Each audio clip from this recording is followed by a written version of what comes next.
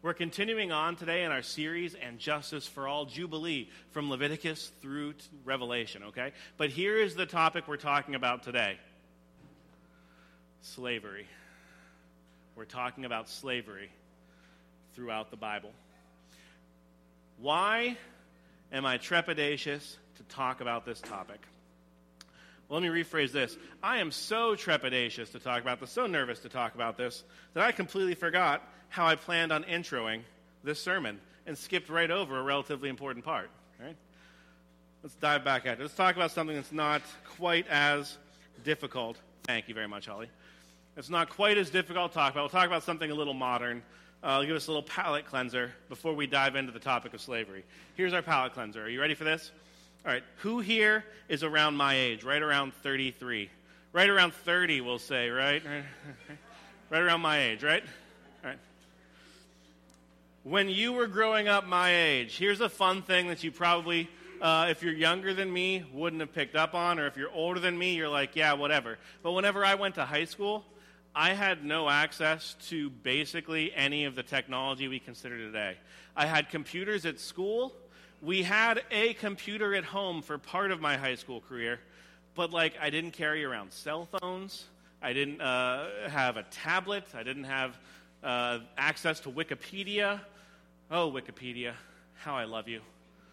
I didn't have access to any of the modern conveniences we consider technology today. I didn't get a computer of my own until my first year of college. I didn't get internet access in my home, my access to it, until a year after that. So that's kind of fun, right? Could you imagine growing up now, if you're younger than me, with no access to the internet throughout high school? We were right on the cusp of that technological change. Who here is currently holding a cell phone? Raise your hands. Right? Yeah.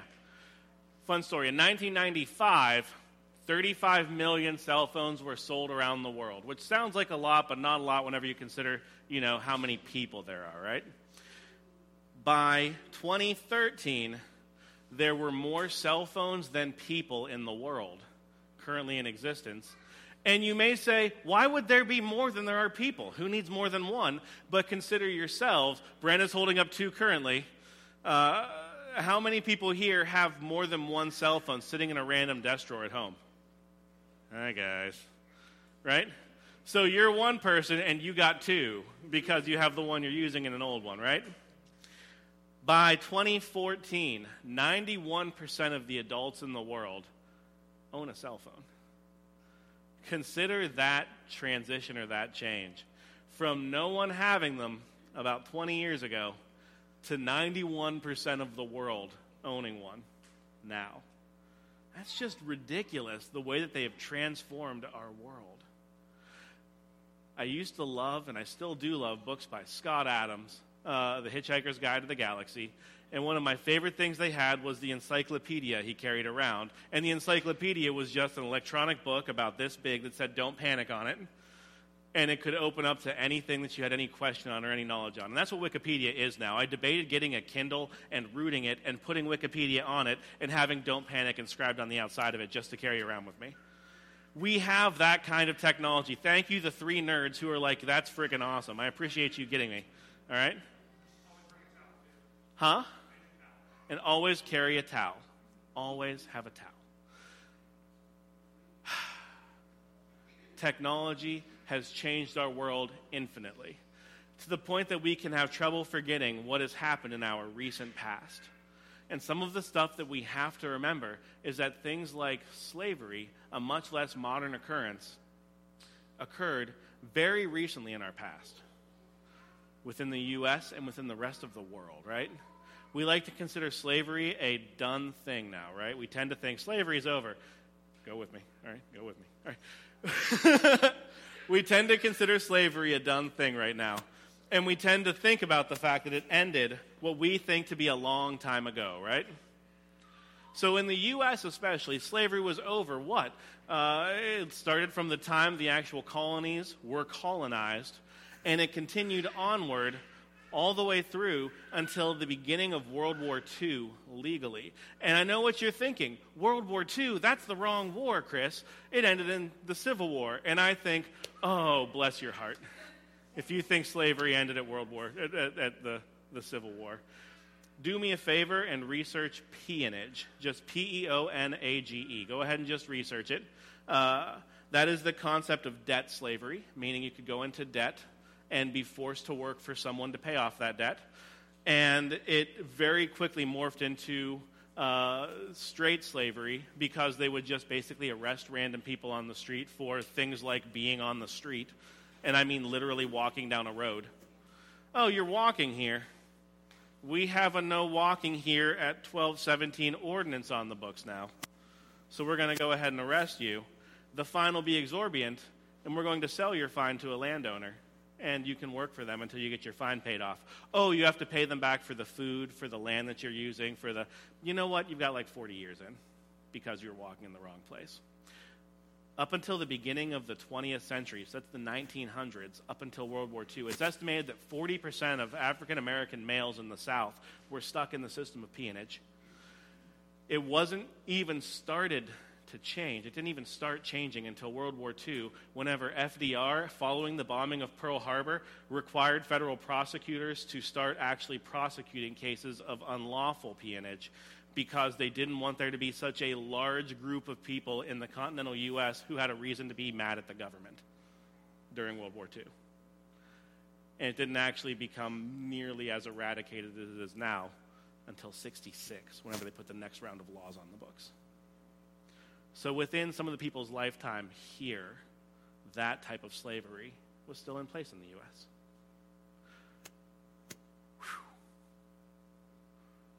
We think of slavery as a long ago thing, and we think of it as something that we as a culture have overcome, and that modernity has overcome. And because of the way that we look at slavery now, we sometimes have difficulty whenever we read back into the Bible and we see things wherein the Bible actually discusses the way slaves are to be treated, basically giving right for people to own slaves. And we dislike it, and we hate it, and we fight against it, and it's one of the reasons why people claim to hate Christianity at times, because it gave appropriation to slavery. It gave people the right to own slaves, right? Have you guys ever talked to someone who was struggling with the church or Christianity because of the fact that it was one of the things that was used to promote slavery? You ever run into people who have issue with that? I certainly have, and I've been one of them. So we have to dive into this topic, because whenever we talk about Jubilee, it is intrinsically tied to the concept of owning people. Because it's in there, guys. We're going to turn to Leviticus chapter 25.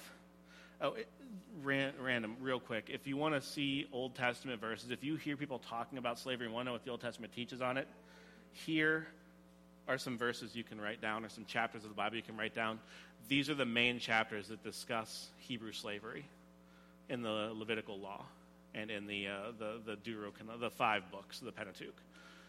So if you want to know about slavery, you can read these verses, okay?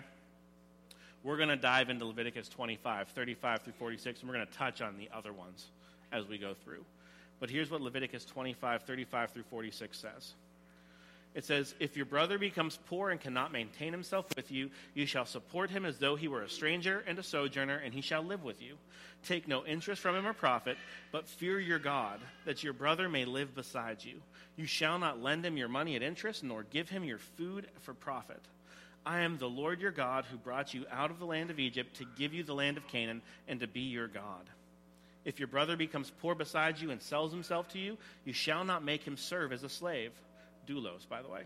"He shall be with you as a hired worker and a sojourner. He shall serve with you until the year of the Jubilee. Then he shall go out from you, he and his children with him, and go back to his own clan and return to the possession of his fathers. For they are my servants, whom I brought out of the land of Egypt. They shall not be sold as slaves. You shall not rule over him ruthlessly, but shall fear your God. As for your male and female slaves whom you may have, you may buy male and female slaves from among the nations that are around you. You may also buy from among the strangers who sojourn with you and their clans that are with you, who have been born in your land, and they may be your property. You may bequeath them to your sons after you inherit as a possession forever. You may make slaves of them, but over your brothers, the people of Israel, you shall not rule one another ruthlessly." Oh, back up. That's that. In the Jubilee Code, there are some sections that discuss the ownership of people. And one thing that we have to pull in is oftentimes Christians, preachers, like to point out the fact that within biblical times, there were no slavery then isn't what we think of slavery as now. People will say. People will say that wrongly. I have said that wrongly. Within Leviticus 25, within the Jubilee Code, slavery is discussed, and there are two distinct groups of people who can be enslaved by the way that we describe as slavery today. They're the people of Israel who can become bond servants or slaves for debt, so debt slavers, who have several different rights and things to their masters. For example, they are to be taken care of well. They are to be released on the year of Jubilee. They are not to be sold as property. They are not to be transferred around. And every at least 50 years, they had their full freedom. In Exodus, we find out that every Sabbath year the slaves are released. And so slavery actually was a 7-year at most thing. People could sell themselves into slavery for 7 years and then could step out of it because their debt would be paid off, if that makes sense. That's what Israel was. But there's another group of people that are also discussed. Non-Israelite slaves. People who are from the lands of Canaan that are around Israel. People who are strangers or sojourners in the land and who choose to sell themselves into slavery. And these people are described as not being released on the Sabbath or Levitical year, so they can become property in perpetually, and they can be passed down from generation to generation. Guys, the Old Testament allows for long-term slavery against one's will. It does. How do we deal with that as followers of Christ who believe this is the Word of God and who also see that slavery is an injustice that should not occur? What do we do with that? Fun story. At one point, Jesus is being questioned by the Pharisees. And they come to him and say, Teacher, we have a question for you. When is it okay for a man to divorce his wife? Moses says we could do so as long as we give a certificate of divorce. Is it okay to divorce for whatever reason as long as we provide a certificate? Is that cool? Because they were trying to trip Jesus up, because at the point that Jesus was going around, there were some more rules put around the concept of divorce than the actual Old Testament code had put into place. And so Jesus either could say that the Old Testament code was wrong, in which case he would be guilty of blasphemy, or he could hold it up and say it's cool for people to divorce whoever they want whenever, as long as they hand over a piece of paper. Divorce, by the way, super prevalent in this day and age. If you look back through Roman records of the times, there are 2 basic documents that we have a ton of, and those things are basically shopping lists and divorce certificates. That's what we have tons of copies of. Fun, right? Jesus responds back and says, basically, let's look back at the creation order. And he points back to Adam and Eve. And he says that when God created man, he created man and woman, and the two shall become one. And what God has joined, may no one separate, right? And then he says something very, very interesting. He says, don't you know that the law was given because of your hardened state? And therefore, even though the law gives right for one to have a certificate of divorce given, I tell you that righteousness is not doing that. Righteousness is not divorcing. You see, Jesus pointed out something interesting, that what the law gives allowance for, what the law does, is not define perfect goodness and perfect badness. He says that the law can allow something, divorce, that is outside of God's perfect will, which is for two to never be separated. and that was done because of the hardness of the people's hearts. Check this out. So if that's the case, and if God gave laws that were set up specifically to not be too hard for people to deal with because of their hardened state, doesn't that sound like that maybe that if these are the less harsh versions of the laws, that the people should have had a decent or easy time following them? As you read the Old Testament, how well did Israel do following the law? Were they super good at it, just like awesome, and never got in trouble for anything and never broke that code whatsoever? Or the opposite? Israel messed up all the time. Basically, God says that there are laws that because of how hardened the people are, I will put in borders around things to limit their evilness, while simultaneously recognizing that limit is not within God's perfection. Two things come to this, first of all. One being the fact that even if you or I could perfectly follow every letter of the Old Testament law, that does not automatically mean that you and I would be perfect in God's sight. We can't, by the way. We wouldn't even do that. But even if we could perfectly follow the letter of the law, we would still not be perfect as God is perfect. Because we can follow the law and still miss the intent of the law. This is why whenever Christ explained the law and things like the Sermon on the Mount, whenever he walked through and said, you have heard it said that you should not commit adultery, and I tell you, you shouldn't lust, that's exactly what's happening. Jesus is pointing out the fact that the law put gates on behavior, but did not tie into stopping sin, because you could follow the law perfectly and never have an affair while still super sinning because you can be lusting after everyone around you. Make sense? The law was put in place to put gates on behaviors. Why do I think the Old Testament has rules and stipulations regarding slavery, and why do I think the Old Testament allows for slavery to occur? Because I believe the Old Testament was putting stipulations or bonds on a practice that the people of Israel were going to practice regardless of what the law said. If the law said, hey, you may not have any slaves whatsoever, what would the people of Israel probably done? Said, you know what, I'm going to have slaves anyway. And do it anyway. And would have treated their slaves probably far worse than their slaves could have been treated. Roman law, not Jewish law, but Roman law, said that the head of a household, the father of the family, this is up until right around the time of Jesus, whenever the Republican system was still in place. Roman law said that the head of the household had right to absolute life and death over his entire household. So his wife, his children, his servants, his concubines, his slaves, anyone within his household, he had absolute right of life or death over. Meaning if a father chose to kill his son, father was allowed to do so, and there was no law against it at that time. If a husband or father chose to kill the slaves in his house, just kill them all, he was allowed to, right? Fun story, Hebrew slavery, that was not allowed. So you know the very, very famous portion of Exodus whenever the writer says, you've a law, an eye for an eye or tooth for tooth, you shall pay back what is given to you. Reciprocally, you should give them back what you received and nothing more. So if someone stabs you in the eye, you can take out their eye. Or if someone breaks out your tooth, you can take out their tooth, but you can't kill them in response. That was a law that was actually putting a gate on people's behavior. Because if someone like poked me in the side with a sword and made me upset, and I went and killed him and his whole family, that'd be a pretty bad response, right?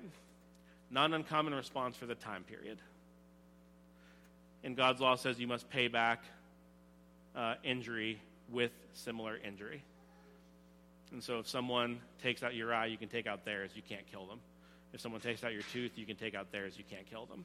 This law was putting a gate on people's behavior. Fun story, Jesus made that law more harsh. You've heard it said, an eye for an eye. I tell you, if someone strikes you on the cheek, turn the other as well. In that same section of Exodus chapter 21, immediately following that section where it talks about eye for an eye, it tells the master that if a master puts out his slave's eye, the slave gains his freedom. If a master puts out his slave's tooth, the slave gets his freedom. Have you guys heard the beginning whenever this is the very beginning, whenever Cain and Abel get into a fight and Cain kills Abel? And then Cain is cast out, and Cain basically says, oh, woe is me, everyone's going to kill me because people know that I've killed my brother. And then God says, I tell you, Cain, if anyone harms Cain, he will be avenged sevenfold. Like if anyone kills Cain, their whole family will be killed, basically is what God says. Don't kill Cain, right? Avenged means to repay someone for what's been done. To do back to that person what's been done. That's what avenging is. In the same chapter of Exodus, if a master beats his slave and his slave dies, what does the law say to do? It says the slave shall be avenged. If a master kills his slave, the master is to be killed as well. Does this mean this was an awesome, perfect system? Oh, good Lord, no. No. These are limits on behavior that other cultures didn't have, generally. So everybody had slaves. There were much stricter rules on how Israelites could treat their slaves. They were not allowed to kill them. If they put out an eye or a tooth, they were to give them their freedom. They were not property that could be used and disposed of completely with no issue. They were people. That's one of the big differences. They still retain their personhood. Perfect system? No, that same section that says whenever you beat a slave, if they die, you shall be avenged. It says, but if you wait a day or two and they're still alive, they are yours. It actually literally says they are your money. Gates on sinful behavior, not eradication of sin. Fun other things that are probably worth kicking out there. In Deuteronomy 15, it also talks through the way that slavery is supposed to function within Israel. And then in Deuteronomy chapter 21, there's a really interesting verse that I think we should probably all know from our own history, which is literally that if a slave escapes from their master and runs to your household, you are not allowed to return that slave to their master. Instead, you are to treat them as a guest in your house and as a member of your own household. You are to care for them as you would for any sojourner or foreigner within your land. And if you don't know anything about hospitality in the Bible, hospitality in the Old Testament is a huge thing.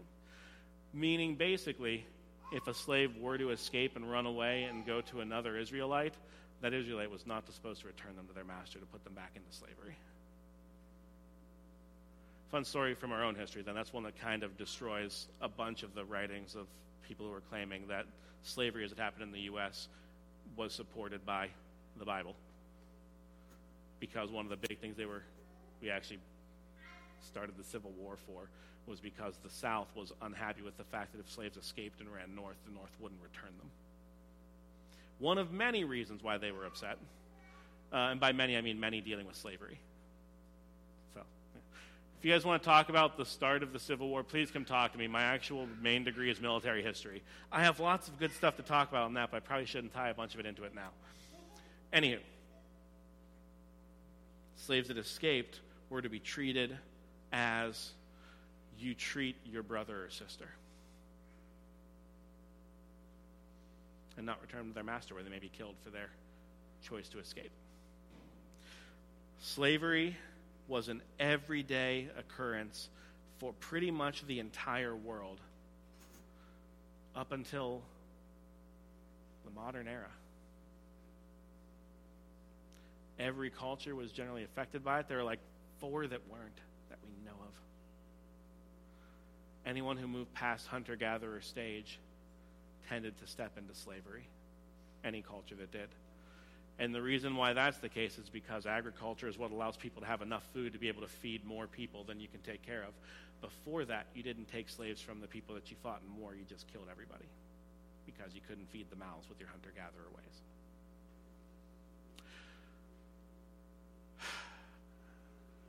Slavery has been an ongoing occurrence from basically the start of civilization on through till modern times.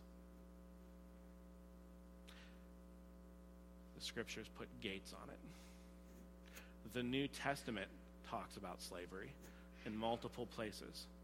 Jesus, whenever he came and walked amongst the world, oftentimes sat down with, talked to, or healed servants or slaves. He treated them like people. And he did the same things for them that he would do for people who are of good standing. How many times do you remember whenever someone would run up to Jesus and say, hey, my servant whom I love is hurt? And Jesus says, I'll heal him. Healed. Jesus treated slaves like people. Paul wrote household codes in the New Testament. A couple different places, Ephesians and Colossians. He touched on household codes. We're going to read both of the ones that deal with slavery real quick.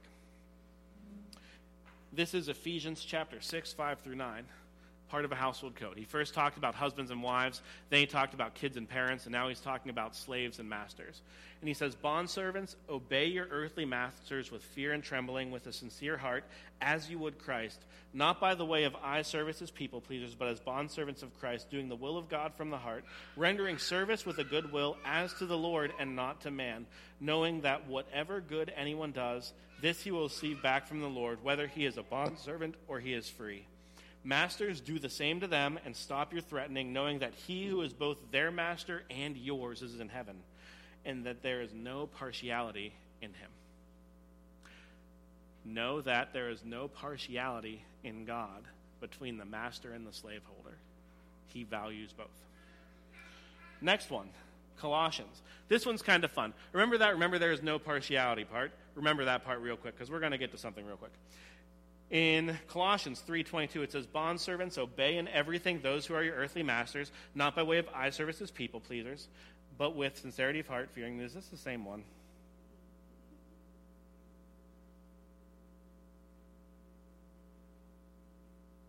No, it's not. It's actually just so close. Sorry.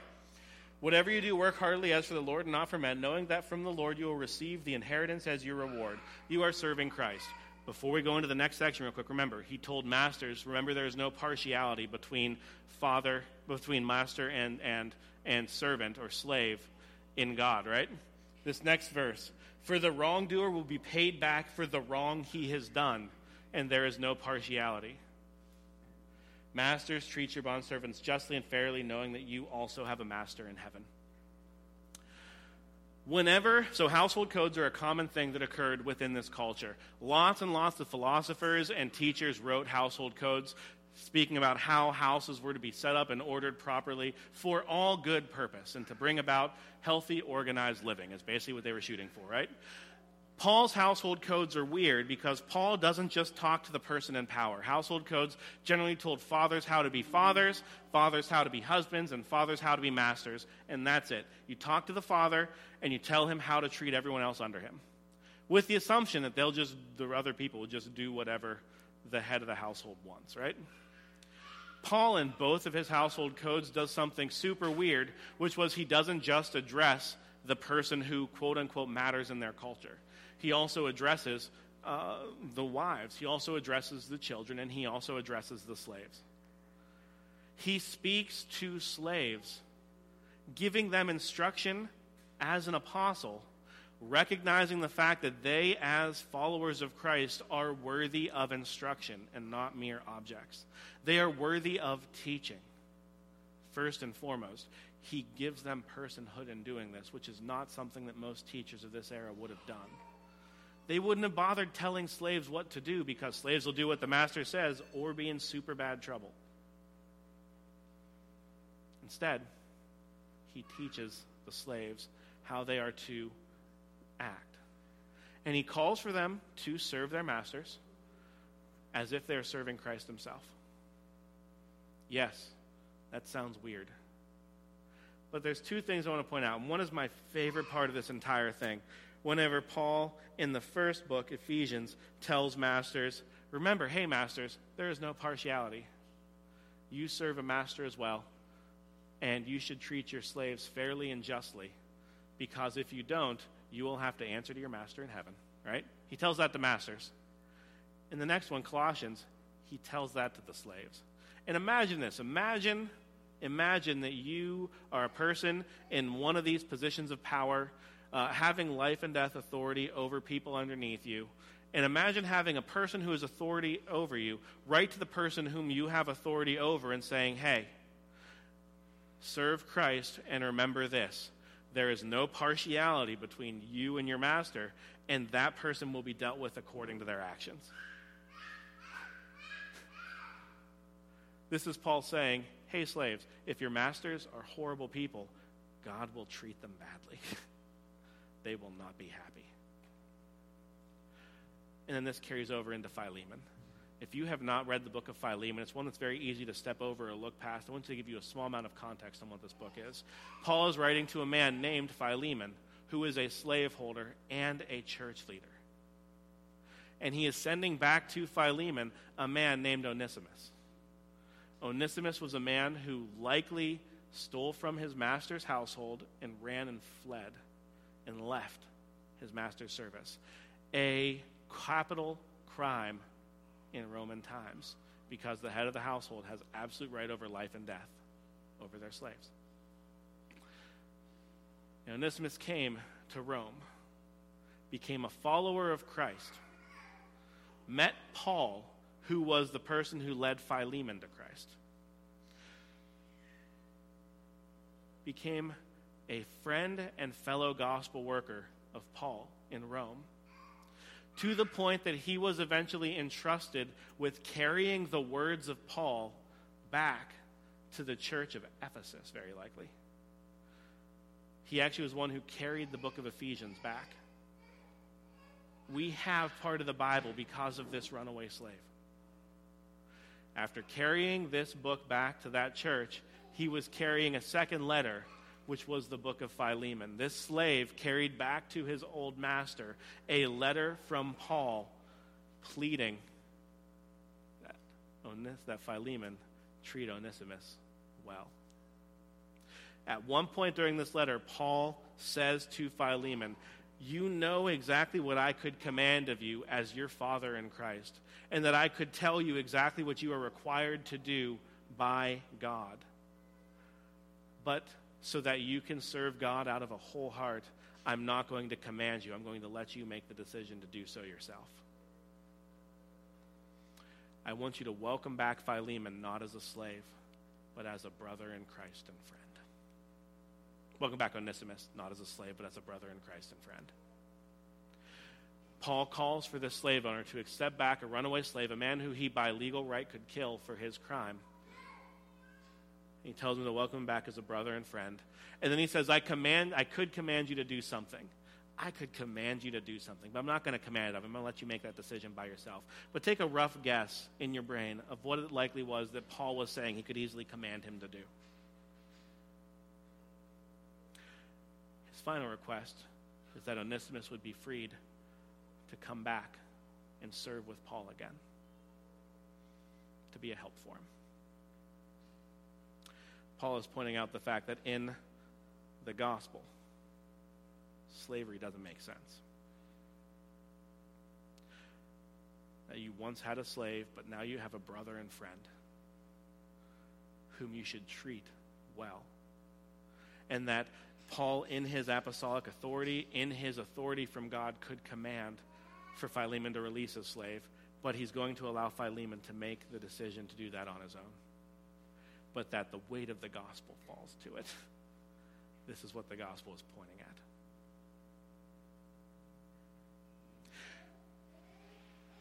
Fun story again. One more thing. When we think about Christianity in our context, especially worldwide, do we think of Christianity as the religion in the U.S. of the marginalized, or as the religion of the rich and in charge, in the U.S. especially? When you think of people who push hardcore for Christianity, for following the Bible, for whatever you want to say, does the image that pop in your brain, is it a rich white dude? Or is it a poor Hispanic woman who doesn't speak English? What pops into your brain? See, in our culture, oftentimes we kind of equate Christianity with the group of people who are holding power. And we think of it as an oppressing thing, something used to oppress various people, right? We think of it this way. It's not. We think of it this way sometimes, though. In Rome, whenever Christianity was first being formed, it was ridiculed by the elite as a religion for stupid people because the main people who were following it were women, slaves, and the poor. Christianity was ridiculed as the religion that was grabbed upon by people who were out of power, who were not cared for, who were hurt and were oppressed.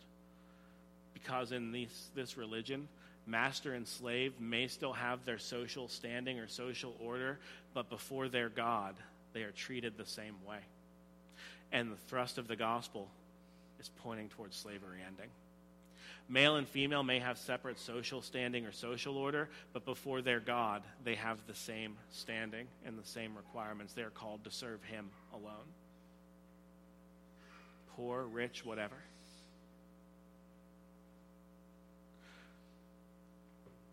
Why?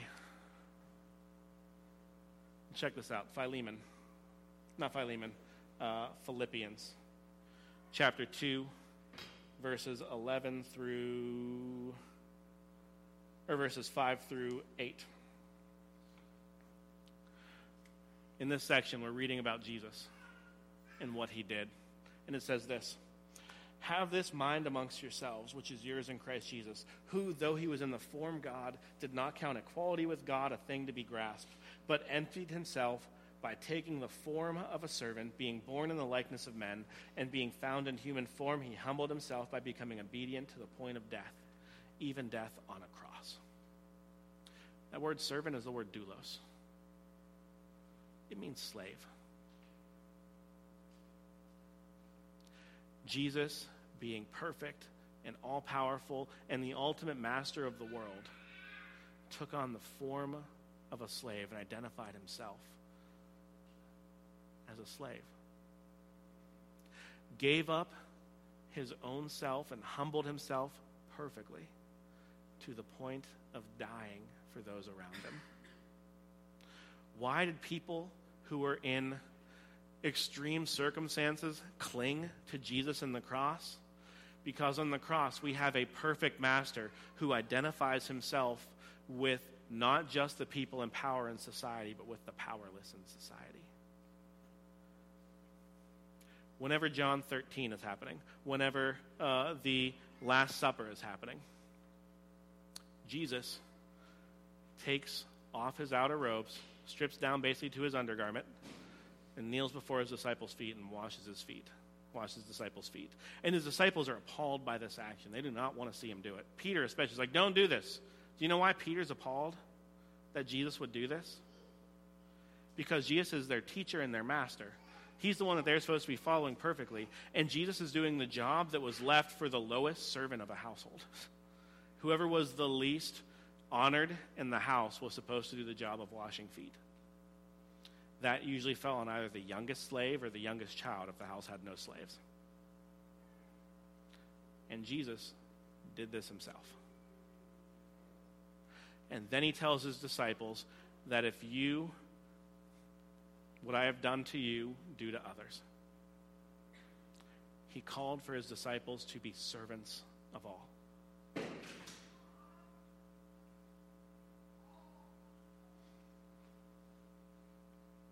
He took on these roles. He didn't have to, right? He could have forced us, the entire world, to serve him if he chose to. He could have crushed us under his feet if he wanted to. Instead, he chose to humbly serve. And a God who does that is a powerful image to people who spend their lives serving. Because he knows what they've gone through. And he will care for them and bless them. What does this matter for us today? Come on, guys. Slavery ended, right? We don't have to deal with it now. And we know it was super bad, and so it's super weird that the Bible talks about it.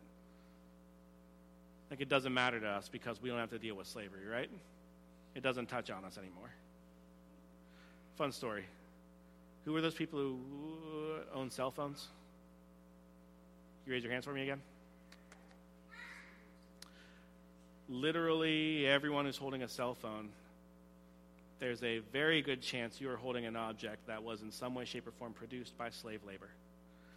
I'm not just talking about people who work in factories that have harsh conditions.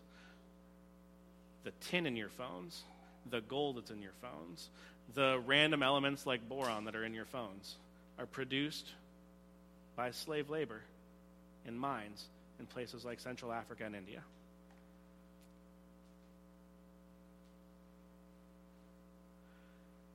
If you look at the Bible and say, man, it's stupid that the Bible talks about slavery at all because we don't deal with it, without recognizing the fact that you are holding in your hands a product of slave labor, it's kind of hypocritical. Right? Now, please note, Jesus himself probably wore things that were produced by slave labor. This does not mean you have to strip off all of your clothes, run to the woods, and live in a tent. Maybe not a tent, actually. Maybe some leaves and stuff that you put together, because the tent also may have been produced by slave labor. You don't know. This is not saying you must give up everything around you. But you should be mindful. Very much so.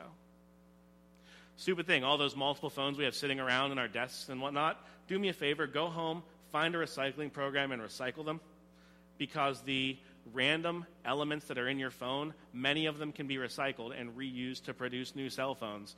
And if everyone does that, there will be less of a demand to pull more of those. There will still be demand. It will be very hard to remove demand completely. But that would be one little thing you could do to reduce demand slightly. Fun other thing, how often do you upgrade your phone? You an every 2 years person?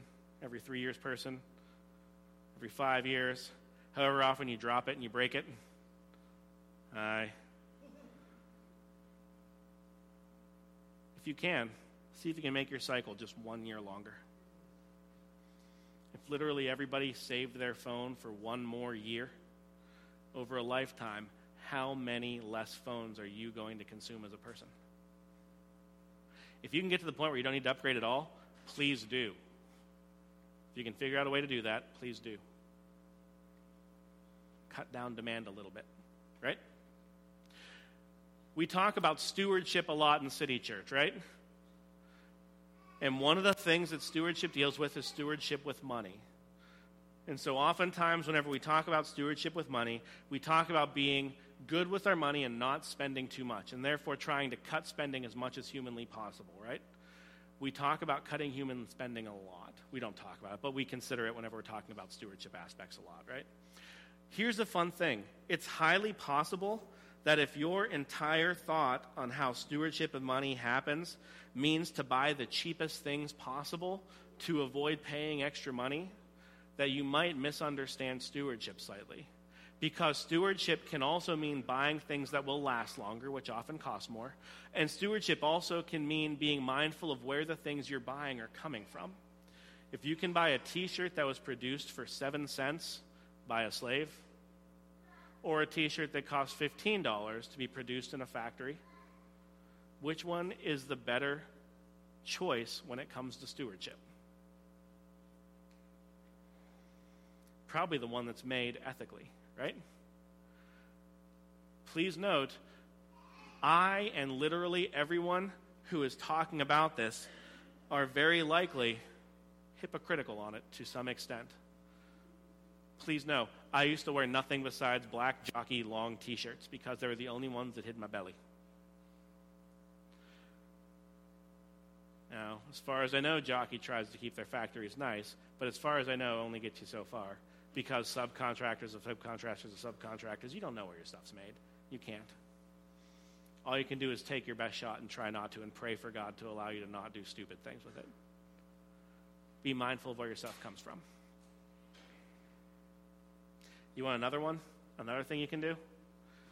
One more thing you can do to probably help overcome slavery a little bit? Anyone here ever looked at porn? Yeah? here ever looked at stuff that was given away or distributed freely, not made by big studios or things of that nature, blah, blah, blah? Something like 80% of men admit to looking at porn in the past year, and 60% of women. So just so you know, this probably deals with most of us in this room in some way, shape, or form. If you have a habit where you have looked at it once a week for your adult life, because most of the people in this room, the internet was around when they turned about 15, right? Say once a week, that's 52 times a year. For 10 years, it's 520 times.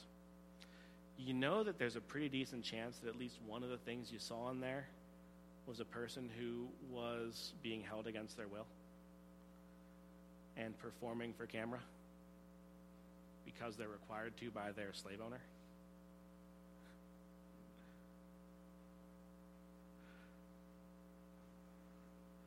We always talk about not looking at porn because of the way that it affects your heart and your spouse's heart and things of that nature, but it also contributes to the rise in human slavery around the world, human trafficking, or sexual exploitation. If you can't stop for your own benefit or for the benefit of your spouse, stop for the benefit of the person who may be being forced to perform and doesn't want to be there, and you're literally watching them be raped. Heavy one, right? Rough stuff.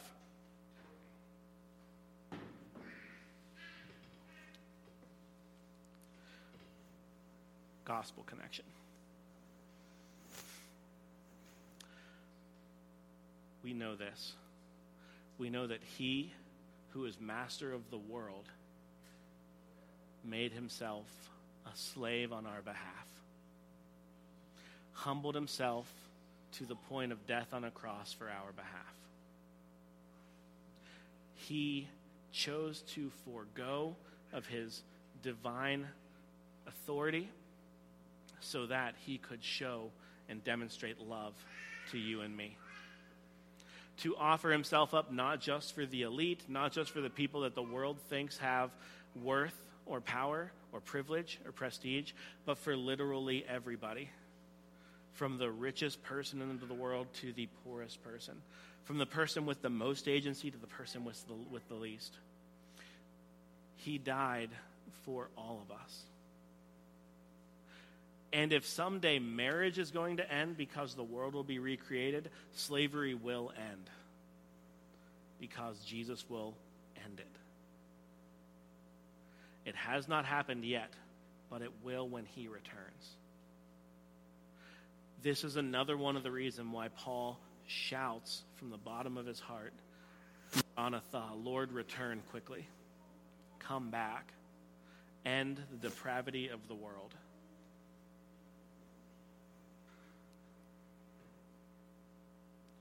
He who perfectly followed the law and perfectly followed the intent behind each and every law, and who never stepped outside of the will of God, offered himself up for those of us who cannot because of our nature. And we can have a right relationship with our Lord and our God because of it. And because of that, we can choose who to serve. Jesus at one point says, no man can serve two masters. It's not possible. You can only serve one. Who are you going to serve?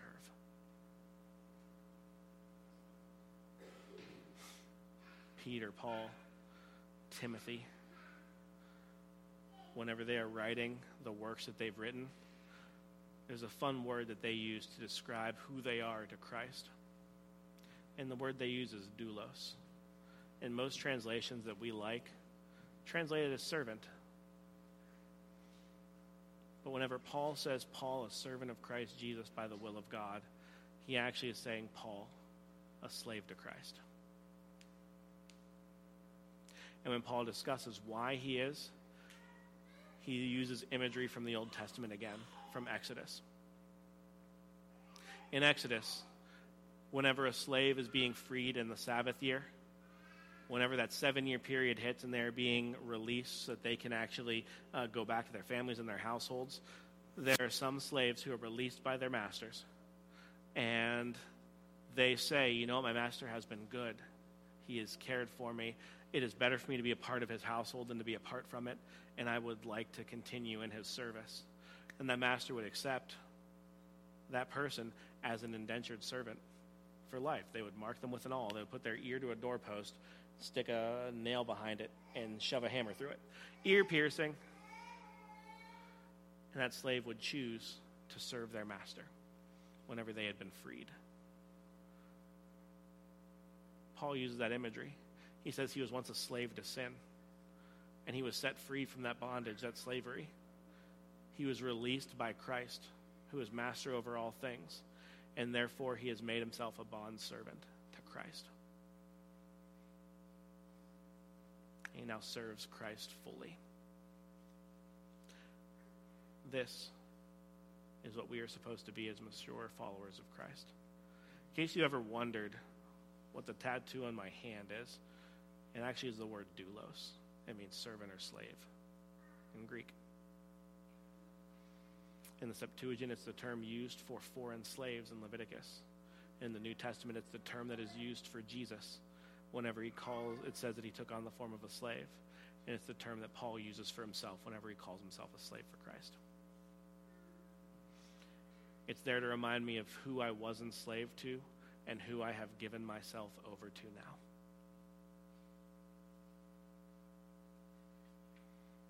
Are you willing to give yourself over to him too?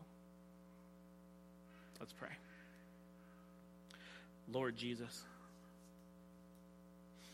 we hate the fact that injustice such as slavery exists in this world, and that we, by our consuming and our using, Lord, we contribute to it. And Lord, I'm not wise enough to completely figure out how to overcome it or get past it. But Lord, if you can enlighten us into ways that we can care for those around us and protect those around us. Lord, give us victory over the sin in our lives. But Father, please come back soon. Destroy sin and death in this world. Overcome the injustices of this world by your power. Thank you for offering yourself up humbly on our behalf and taking on the form of a slave for us. And Lord, may we serve you because of it. We thank you, Lord. It's your name we pray. Amen.